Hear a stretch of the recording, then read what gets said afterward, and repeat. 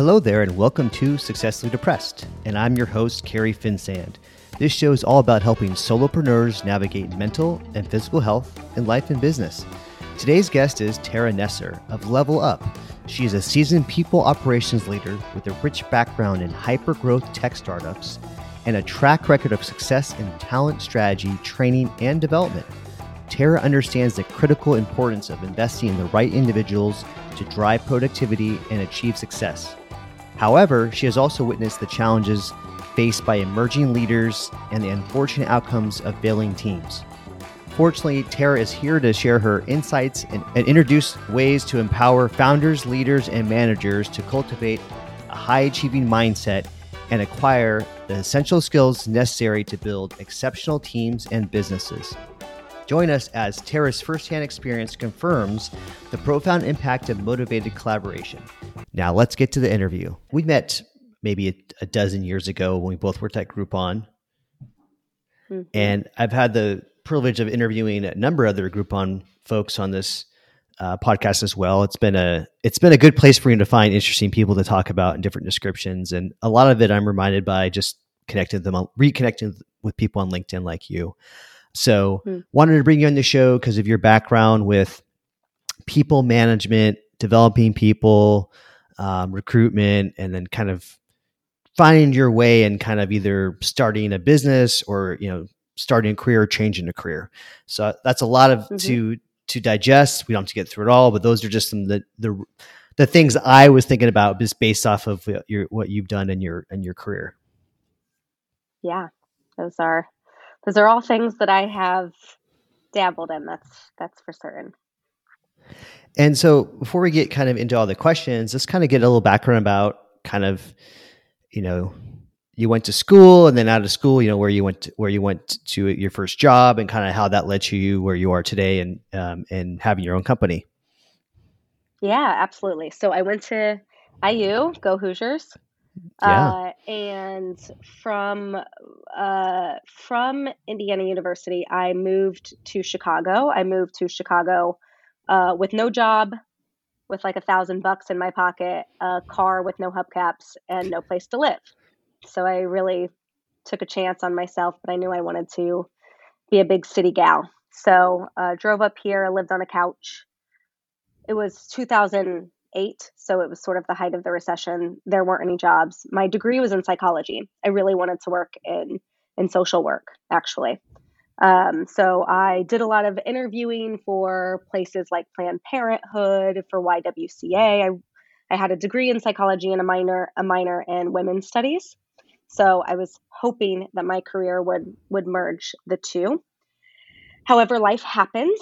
And with the recession and there not being a ton of jobs available, I took what was available to me, which started as a retail position at Club Monaco, making like $9.25 an hour. And I was very proud of myself because I negotiated from $9.15 to $9.25 and felt like a real smart college gal. Yeah. Yeah. How I lived on $9.25 an hour is beyond me.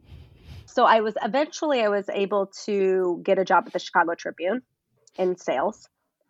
I was selling job postings in the newspaper in Orlando. So if you put all those three things together, there were no jobs.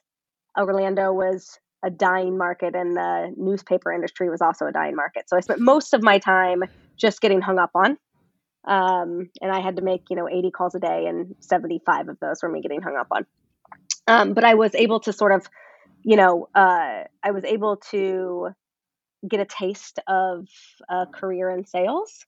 And from there, I was introduced to Groupon. So that's where I met you. And as you know, Groupon was just all the rage in Chicago and really in the country. And I took my sales experience and applied it to this new startup world. And when I was at Groupon, I really got a taste for the startup world, everybody sort of being in it together, boots on the ground, building something from the ground up. And I became really addicted to that type of environment. And I spent the rest of my career in startups. So from Groupon, I went to another startup called Trunk Club. I was the 25th employee And I was able to work at Trunk Club through so many various phases of growth. We started as a small little team in a small little office, and by the time I left, we were over 1,000 employees and had been acquired by Nordstrom. So I really got a taste for what it was like to work at this company at so many different various stages and see the growing pains within the stages.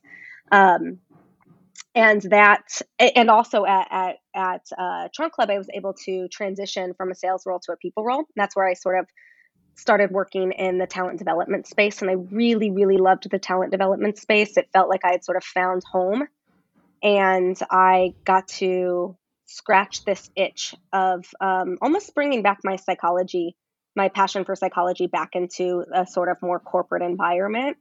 So I was able to understand people and how they operate and how to unlock their talent. And I really liked that. So I wanted to sort of expand my people experience, which is what led me to my next job, which was a startup that specialized in recruiting.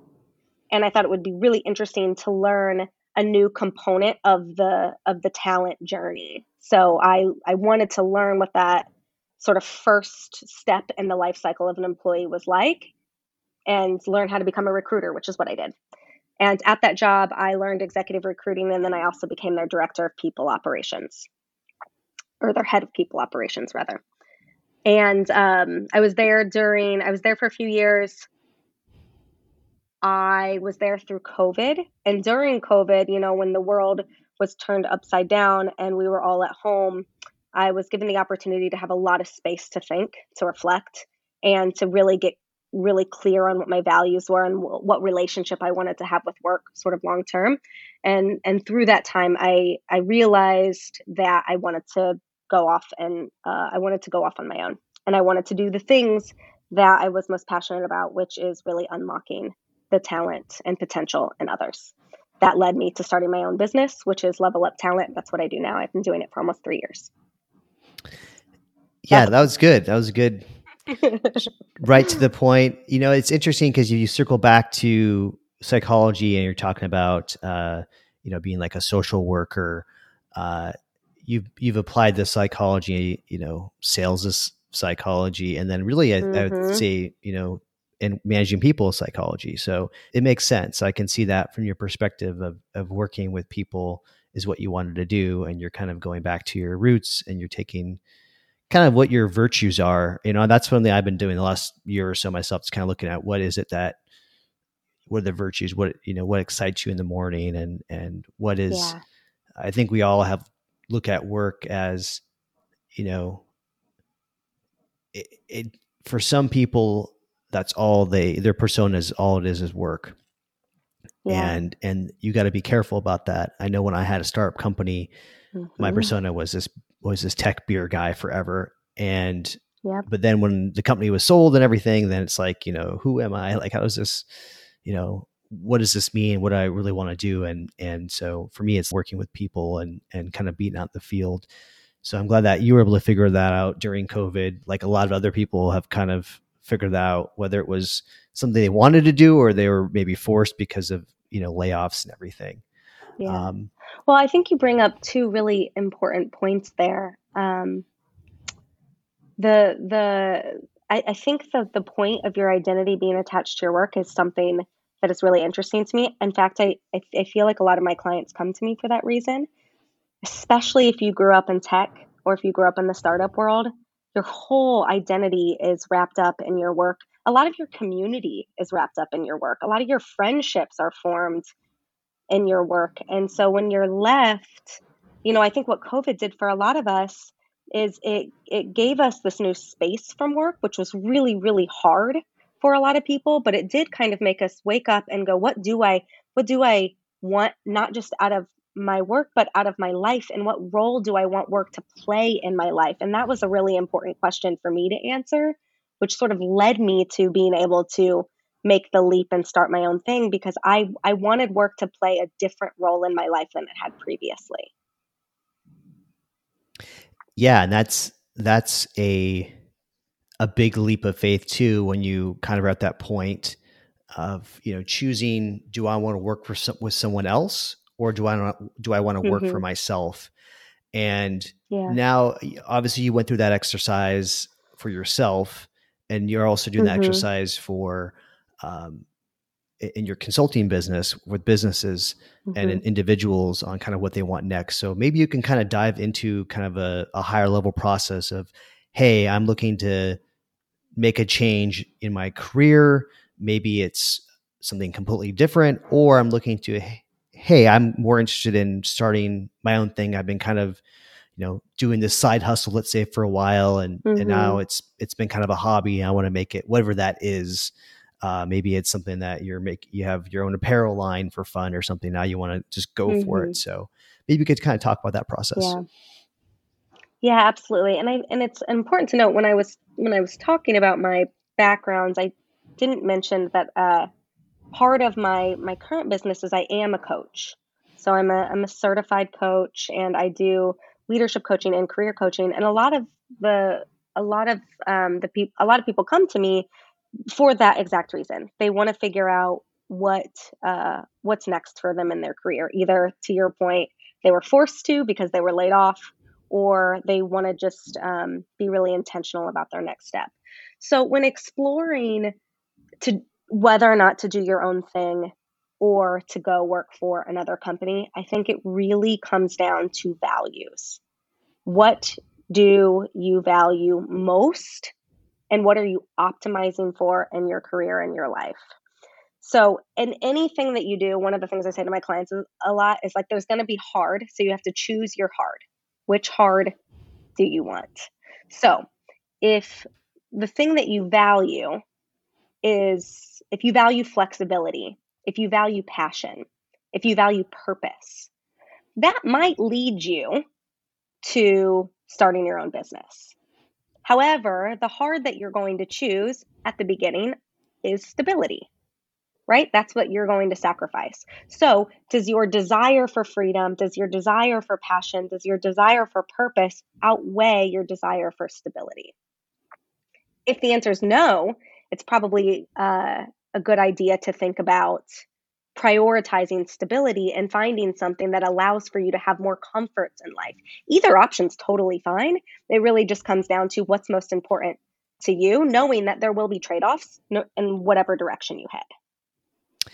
I totally agree with that. I think it's that kind of that teeter totter of, you don't want to Mm-hmm. go too far one way.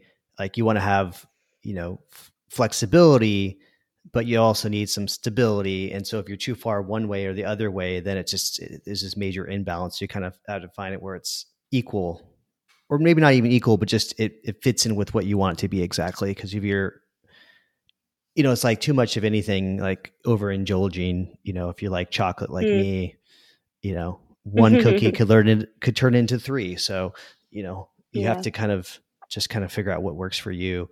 One of the things with that I kind of want to dive into as well is you had a post on LinkedIn recently kind of talking about job hopping and, for basically hiring managers to look at why they're job hopping, because they could have came from a bad environment, come in a toxic environment. Maybe there's no room for growth in their place of work. There could be a lot of different reasons. So maybe you can kind of expand upon your thinking on that post. Yeah. So I'll give a little context. Yeah, I posted that I think it's ridiculous that employers judge people based on job hopping. When I was in recruiting, this is something I saw all the time. Candidates would be completely disqualified almost immediately if they had stints of under a year on their resume. So if they worked at a company for under a year, they were immediately judged. And it was something that frustrated me a lot when I was in recruiting. And now that I'm on the other side working with candidates who are looking for jobs, it frustrates me even more because I have sort of an inside window into why people leave jobs. And people a lot of the times leave jobs because of a failure on the company's part, not a failure on their own, right? So they could have a really bad boss, they could have a toxic work environment. Maybe they don't have the resources they need to be successful. Um, maybe the company doesn't provide a lot of growth opportunities. And my perspective is that if a candidate leaves a job, even if it's under a year, for one of those reasons, I think that should be applauded, right? I don't think that they should be judged or discriminated against because they made a choice to leave a job that wasn't the right fit for them under this, sort of amount of time that somebody decided is the right amount of time to be in a job. So I hear candidates a lot. I'll be working with a candidate and they'll be in a really bad work environment and they'll say, well, I need to stick it out because I have to stay at least a year so I don't look like a job hopper on my resume. And that just feels really unfair and unfortunate that people have to stick it out in these environments that aren't good for them because of some sort of arbitrary timeline that somebody decided was the right timeline to be in a job. So my thought behind that post was that instead of just disqualifying a candidate, we should be curious. We should ask the right questions to understand, why did a person leave the job? And was it truly because of something, a performance issue on the candidate's part, or was it a failure on the company's part?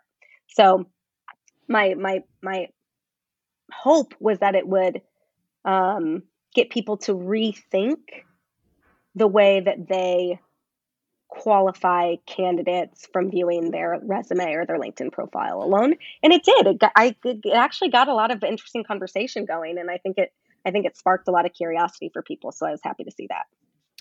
I think one thing too is the job hopping actually happens a lot in the tech industry.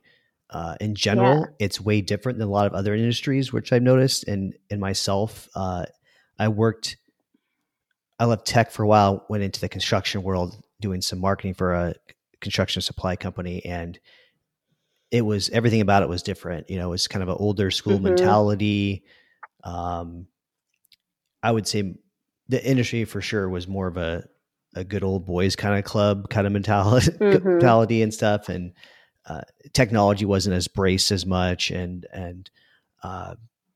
so the culture was a lot different. So I think that's also one thing to look at is some industries look at these things differently than others. And, if you're a software engineer, it's a very hot position to have because it's in such demand.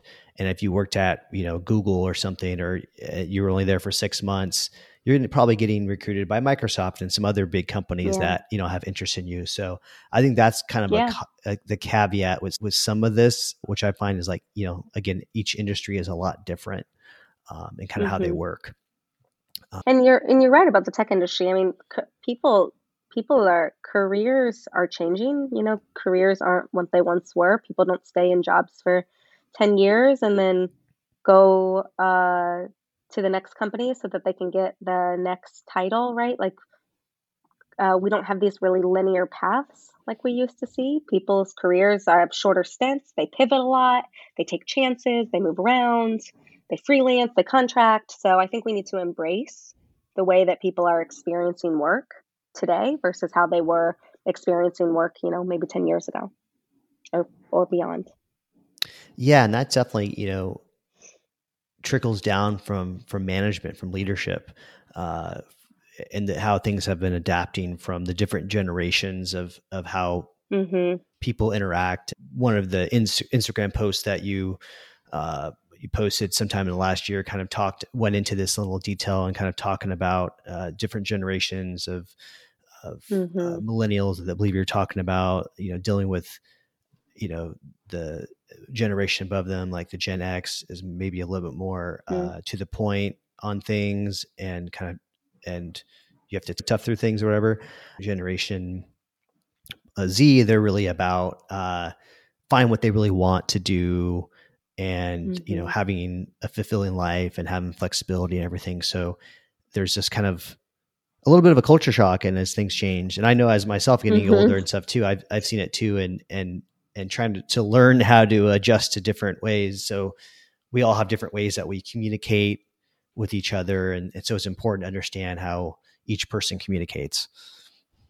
Yeah. I love the idea of generational leadership and understanding how different generations think about leadership.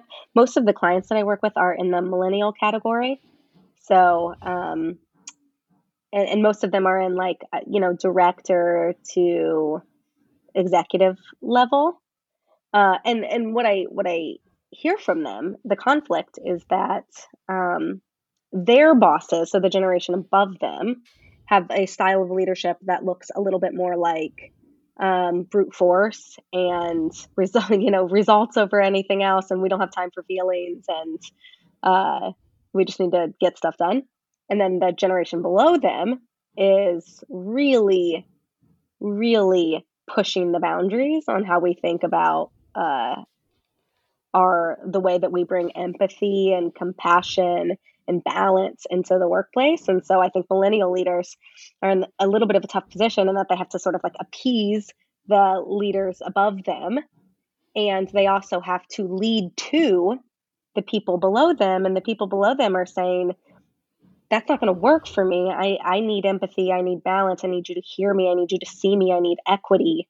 And I think it's an interesting juxtaposition that those millennial leaders are in. And I know that Gen Z gets like Gen Z. Yeah.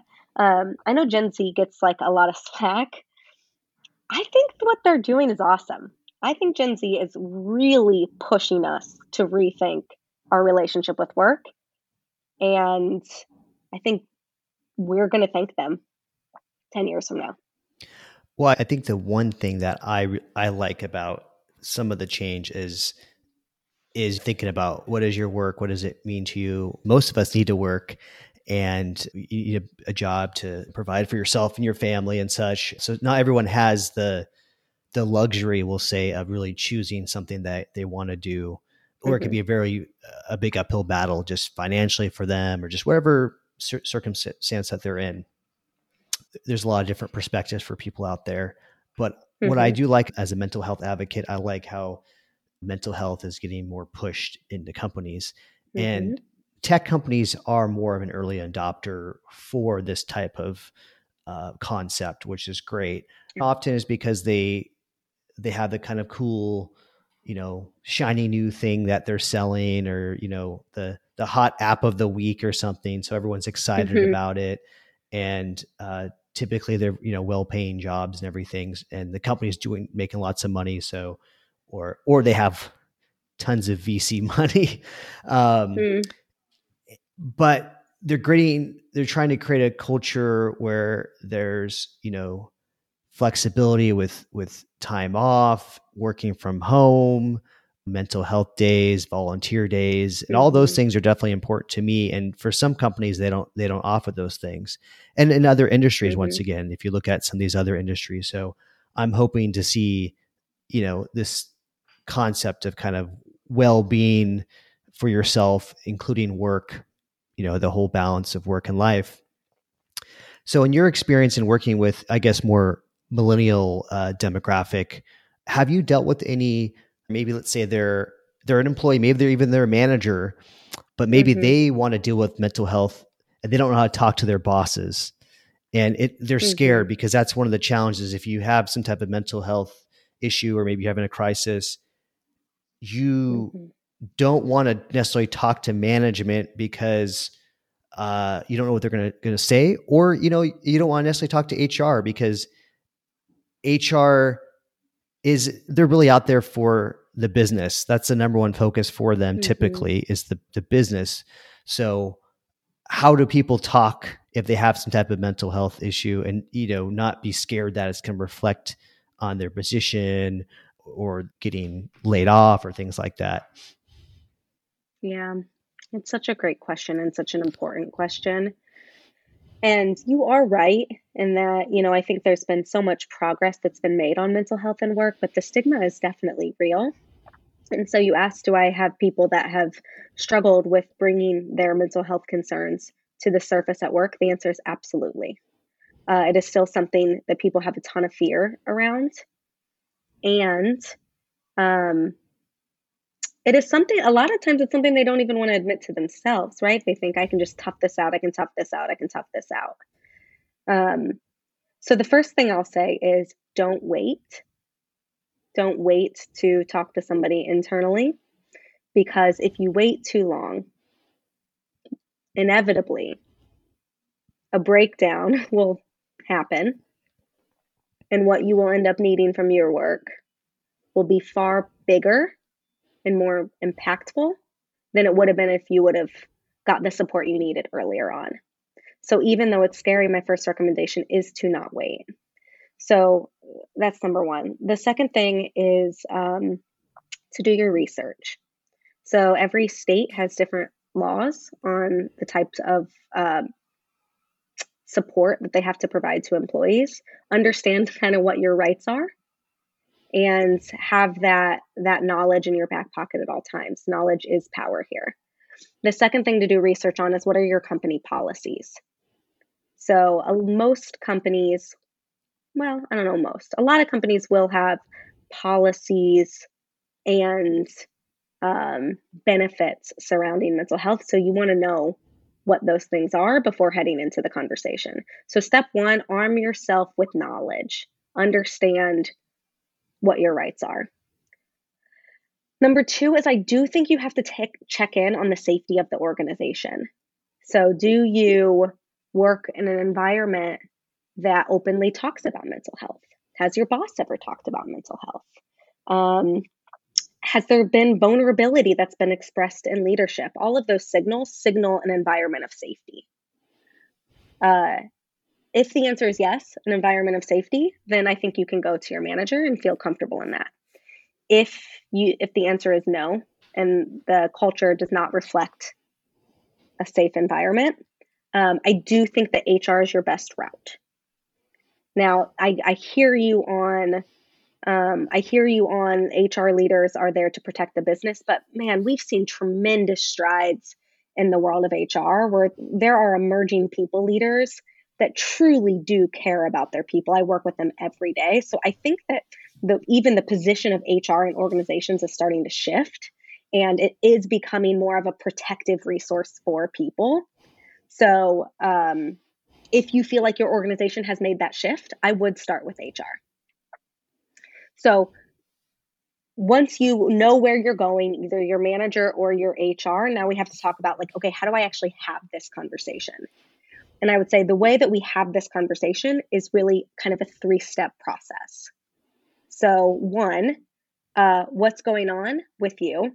You can be as detailed or as vague as you want, but high level, I'm suffering from depression. I'm suffering from anxiety. Number two, what impact does that have on you? And what impact does it have on the work? And number three, what is the specific support that you need from your organization? So those 3 things, that sort of framework for having the conversation will make it feel like a very practical and solution-oriented conversation around a topic that can feel really heavy and emotional for you. So a lot of times when I'm working with clients, if I give them a practical framework that gets down to the facts, it takes a lot of that emotional burden off of them and they can feel more confident going into the conversation. So that's what I would say. So to recap, do your research, figure out the right person to talk to, and go in with a plan to have the conversation that will make you feel really confident and empowered.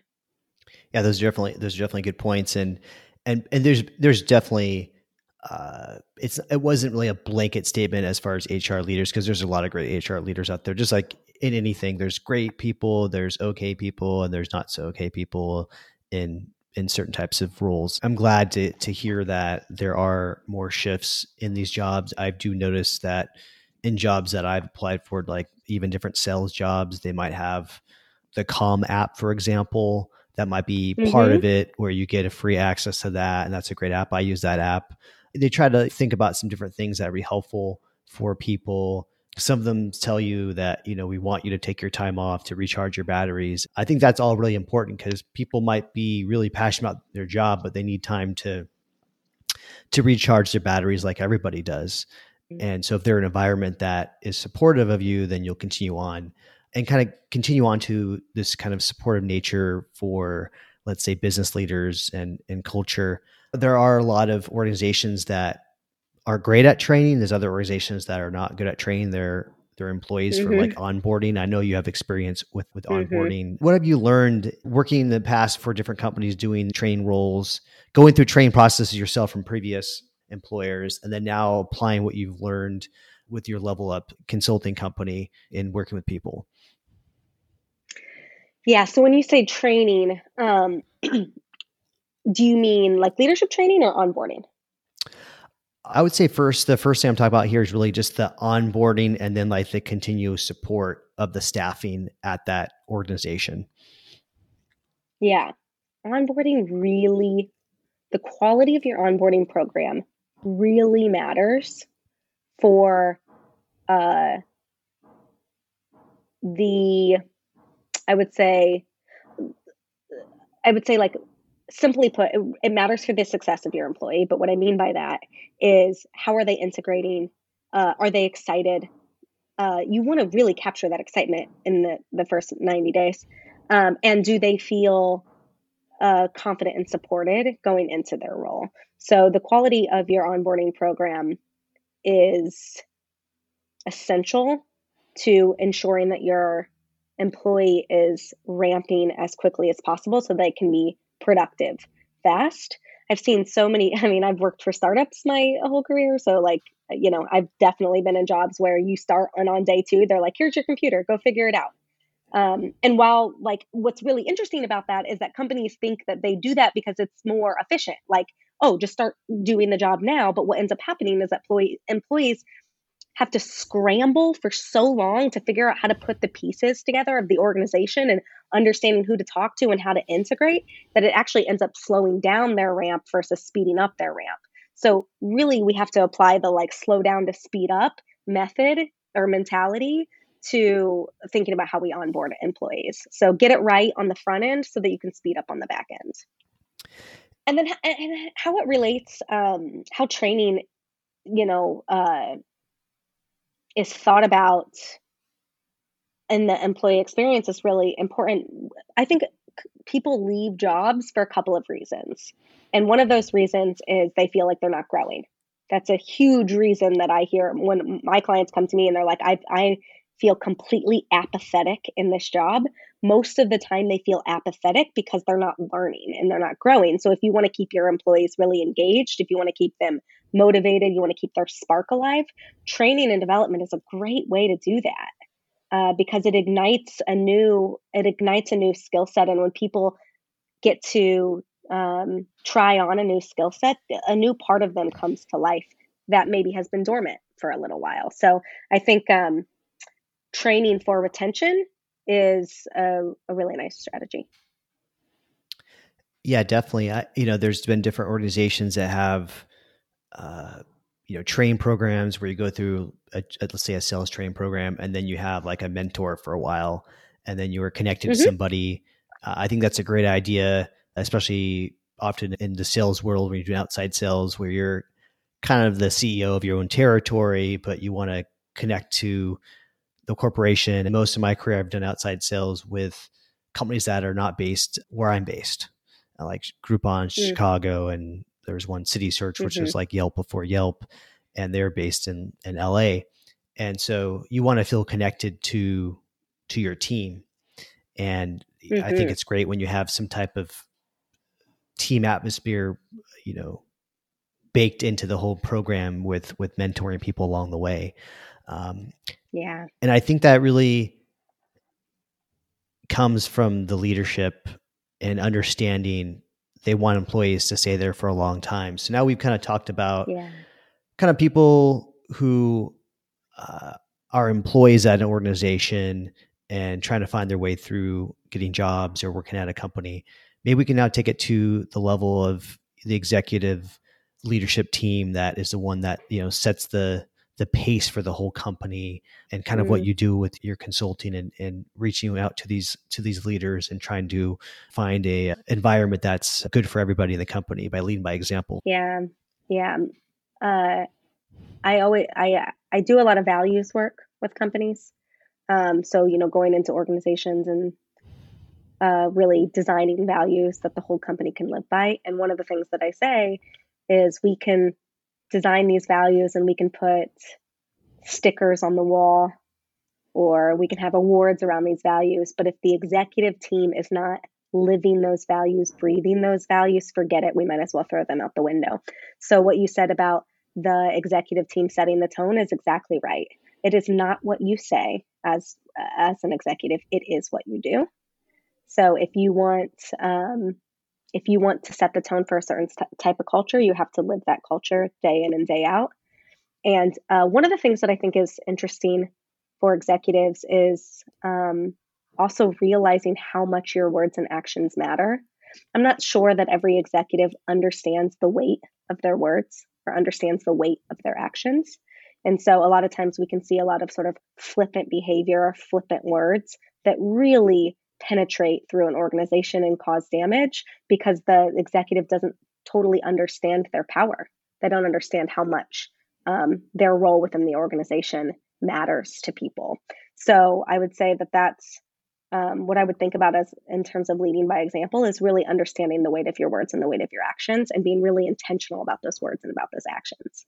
And that is a lot of the work that I do with leaders is helping them get intentional about how they show up in the workplace and it really in life, right? Because leadership skills really transfer to everything you do and every interaction you have. And I think intentionality and all of that is super important. In fact, when I started my business, I did a lot of executive interviews. So I interviewed a lot of executives that I really respect. And I asked them, if I were to create a leadership development company, what is the one thing that you think I should focus on? And this leader who I really love and respect, it's like just one of the best leaders in Chicago, if not in the country, said to me, if you could teach anybody anything, it would be to be intentional in how you show up. You should show up every day wanting to be the best boss anybody has ever had. That really stuck with me. And so what I try to do is help leaders become the best boss, the best leader, the best version of themselves that they ever have been. Yeah, I like have the intentions for your thought process, because when you're someone running a company, you have a lot on your plate. And when I had a very small company and just a few people that worked for me, I often was in my own head, just trying to figure out how do I make payroll? How do I do this? How do I do that? And not, not always thinking about the person. So I think that's really an important thing to do. It also kind of makes me think back when I was in college. I was really into leadership, and I did basically a leadership focus. And one of the forms of leadership that I always liked was transformational leadership. And basically, it's kind of what we've been talking about. It's you practice what you preach. You live by example, and your value is basically tied to helping other people out. You want to see others succeed. So you're the person running the company, and you have people who started the company in lower positions, and then they kind of working their way up. But if you train them over time, you empower them, you help foster them, then they're going to want to be there a lot longer. And so it's just kind of this whole kind of cyclical thing where maybe it starts at the top, but it's the people on the top are also listening to everyone from the middle to the bottom, because it's just this whole cycle of knowledge. And if you don't have that, then you have these information silos where everyone's not really truly connected and they feel, left out and everything. Yeah. Well, what you're talking about there is really a culture of trust, right? If there's a culture of trust, you can really strengthen those communication lines and break down those silos, because people feel safe communicating. They feel safe that if they communicate upward, it's going to go somewhere. People upward feel like if I communicate downward, it's not going to be taken offensively, right? There's a lot of faith that everyone has each other's backs. And that is the best way to ensure that those silos don't happen. So, if you're a leader and you want to learn more about this, I know you have a course, and I believe it's When You Realize You're the Adult in the Room. Yeah, when you realize the adult in the room is you. Oh, that's that exactly. And that Yeah. makes me laugh and think about doing startups before too. And you're like, oh, I am an adult. Maybe you Yeah. could talk a little bit about what that process is on a higher level, and if someone's Yeah. looking for that type of service, what they would get out of it. Yeah. The name is funny, but it was